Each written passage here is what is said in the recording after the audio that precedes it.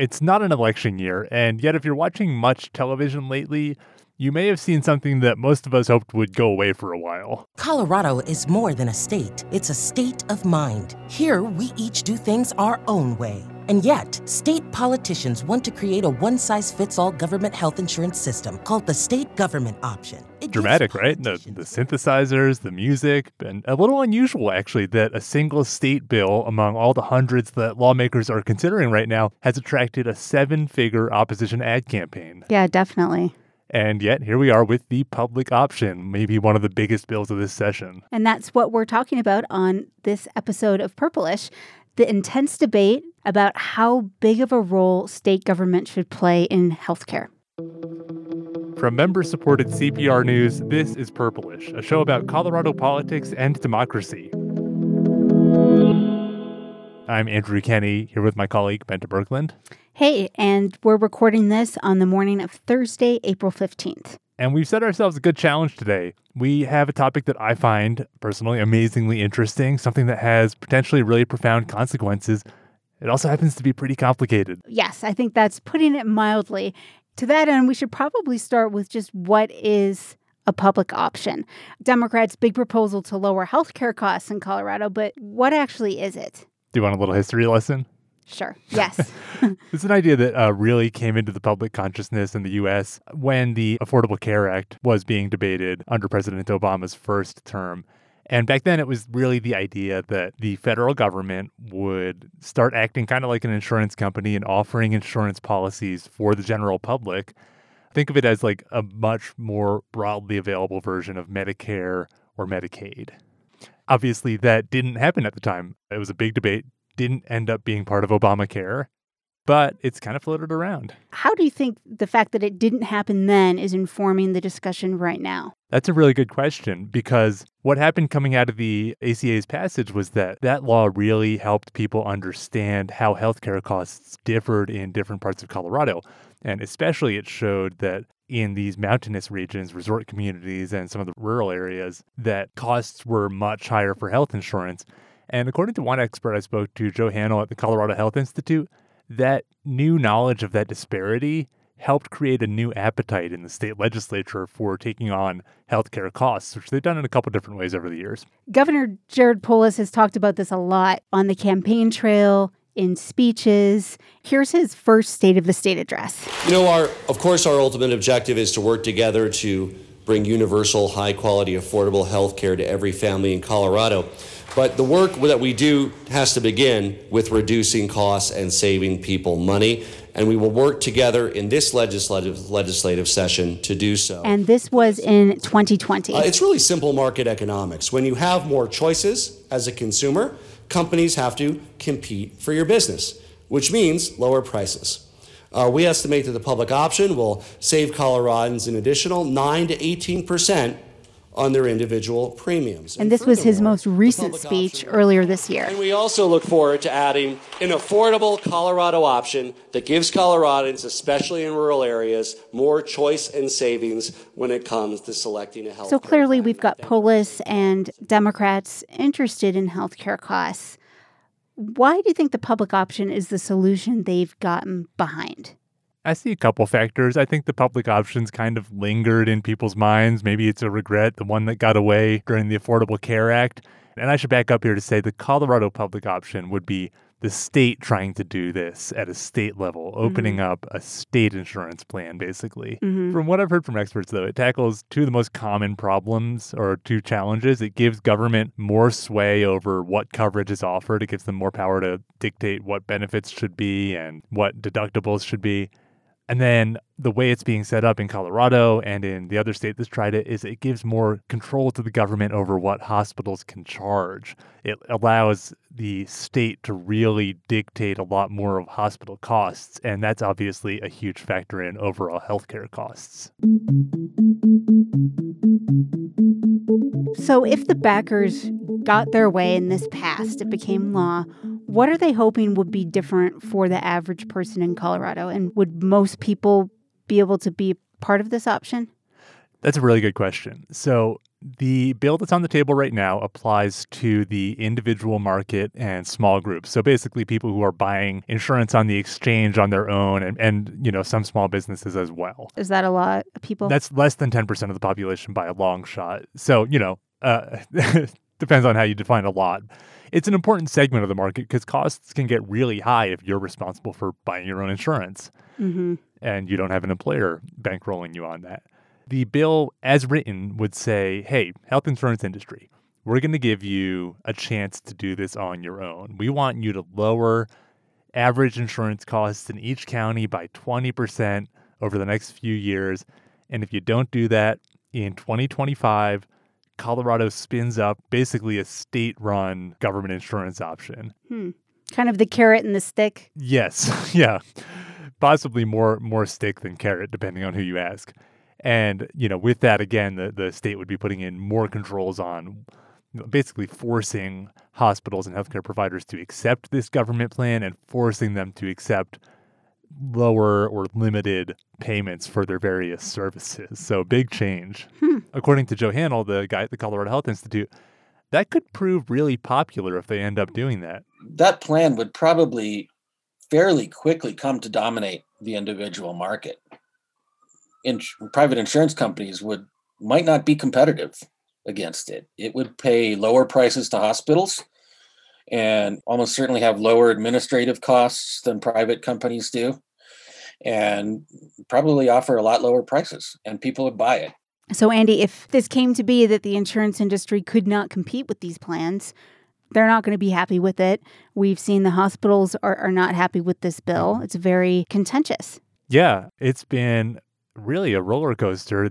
Like we mentioned earlier, industry groups are really coming out strong, advertising against it. I just got a mailer yesterday about this. And what are they saying is their main arguments? I'm hearing, hospitals could be put out of business. Healthcare professionals could lose their jobs. They're painting this very dire picture if this comes to be. Yeah, that's right. And we got a good example of that at the 10-hour committee hearing that they recently had, where a lot of health industry people, just a parade of doctors and executives, came out. And like you're saying, they're arguing that it's going to cut into revenues, that it's really going to hurt the most vulnerable hospitals, the safety net hospitals, the rural hospitals, and also that it's coming at a time when hospitals are really off balance.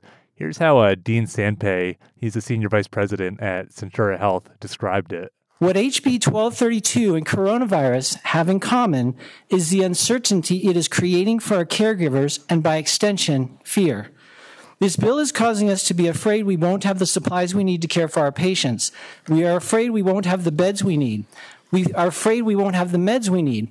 Think of sending the firefighter into the burning building with him worried about if he'll run out of water while in the building. But, on the other hand, we've also heard from people who say they badly need help with their insurance costs.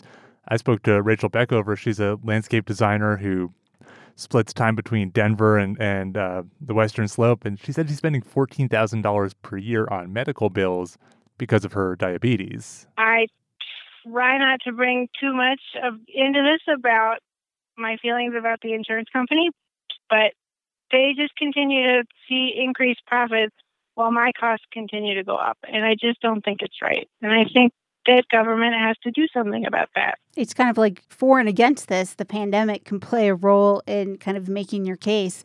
There was a similar bill introduced last session, and I wondered if it was going to come back just because of the pandemic and all the stress hospitals have been under. Clearly a lot of negotiating going on behind the scenes here. The sponsors are trying to get the hospitals in support of this legislation or at least neutral. Andy, what are the big sticking points? And I know it's very complicated, but can you boil it down to the top few things they're working on? Yeah, Benta, what's really interesting is that despite the really strong objections you're hearing from the health industry and how far apart these parties seem, they actually are negotiating on it. And the sponsors say, and the Hospital Association said, they may actually be able to reach a deal where the Hospital Association becomes neutral or supportive of it. The big sticking points are, first of all, how much does this cut into hospital profits? How do they set those payment rates of how much hospitals can receive? And then there's an even bigger question of who actually runs the Colorado option. In the bill as it's written, it would be basically the government.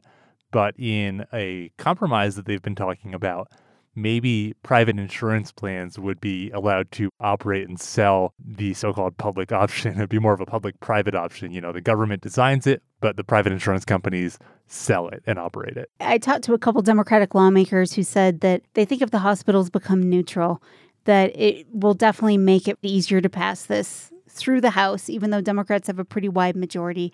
Yeah. You know, this is a tough vote, given the difficult year healthcare providers have had in hospitals and the role they've played in the pandemic. And especially newer lawmakers and these dire arguments from the Hospital Association. And people are really concerned about what are the impacts of this.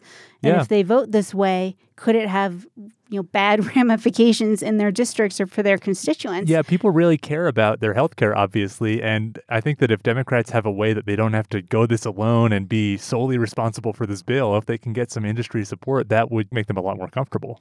And then in the Senate, there's a narrower margin there. So it's going to be a tougher vote. Well, and then what about Republicans? So even if hospitals do become neutral or eventually support this legislation, that doesn't mean Republican lawmakers are necessarily going to come on board. And we're seeing strong opposition. And I think this can be highlighted during the committee hearing, which was like 10 hours long. House Minority Leader Hugh McKean actually sat in that committee for that hearing. He swapped out with one of the committee members so he could be there. Typically, legislative leaders, they don't serve on committees. They're juggling a lot of other things, and that takes up a lot of time. But he really wanted to be there. He said he believes this is the first step, if this passes, to single-payer socialized medicine. That's a pretty strong statement, and I think a lot of other Republicans think that too. Yeah, that's a pretty fundamental change. And I would say that McKean also, in a letter he released publicly, threatened to grind the work of the House to a halt, potentially. And, Republicans do have some tools to do that. As session continues and the timeline gets crunched, there are ways to slow things down, depending upon how this goes. One more point here that I think is going to come up a lot in the rest of this debate is that there is one other state, like we mentioned, it's Washington, who's done a very similar public option style plan that, like Colorado is now talking about, offered by private insurance companies, designed by the government.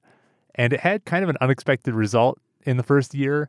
The plans that were being sold as the public option plans were actually more expensive than the private market plans in the same tier. Not the result they were going for. It wasn't, but I talked to some experts about this, and they said that, well, this is the first year it's been on the market. Just like the ACA, it could take some time to settle out.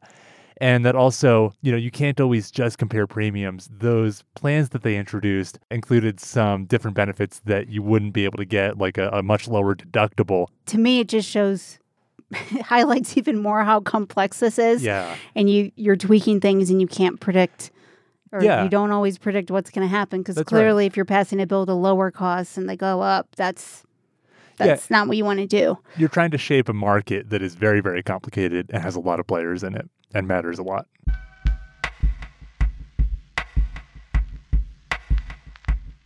Well, we like to wrap up most of our episodes with a moment that made us stop and say, wait, what? And I think, Bente, you've got ours for today, right? I do, yes. So I've been paying attention to the state budget moving through the legislature. It's the one thing lawmakers are constitutionally required to do, and that is to pass a balanced budget. It passed the Senate almost unanimously, and that doesn't always happen. Unanimously? Almost, yeah. Here's Republican Senator Paul Lundeen. I generally, almost completely, agree with this budget. So did you get that? He generally, almost completely agrees. Then he decided to vote no, and he prefaced his no vote as head-spinning, even for himself. But because the voice of dissent, the voice of conversation must remain vibrant, I will choose to vote no on this budget. He was the lone no vote in the Senate, and there's a conservative lawmaker, Jerry Sonnenberg, and people were joking, let's get this vote done with quickly before Jerry Sonnenberg switches his vote to no. So, Lundeen basically said he really did like the budget. He thought it was a good budget. Lawmakers restored a lot of cuts. And what's another wait what moment is in the House, the budget passed, and Hugh McKean, the minority leader, was the only Republican who supported it. So it was almost the opposite of unanimous in the House. Basically, yeah. In the Senate, you've got one Republican who votes no, who thinks it's a great budget, and in the House, no one backs it. So, almost I don't know. Well, we can do another episode on that. We can dig into the budget later, but I think that support in the Senate might go to show that the recovery has treated the state government a lot better than people expected, and they're a little bit flush with that stimulus money right now. So maybe that makes the budget easier to agree on when you got a bunch of extra money. Different problems, but yeah, easier to spend than cut. More money, less problems. That should do it for this week's episode. Purplish is a production of member-supported Colorado Public Radio. Learn about becoming a member and join today at cpr.org. I'm Andrew Kenny with my colleague Bente Birkeland. Find me on Twitter at AndyKNNY. I'm at Bente Birkeland.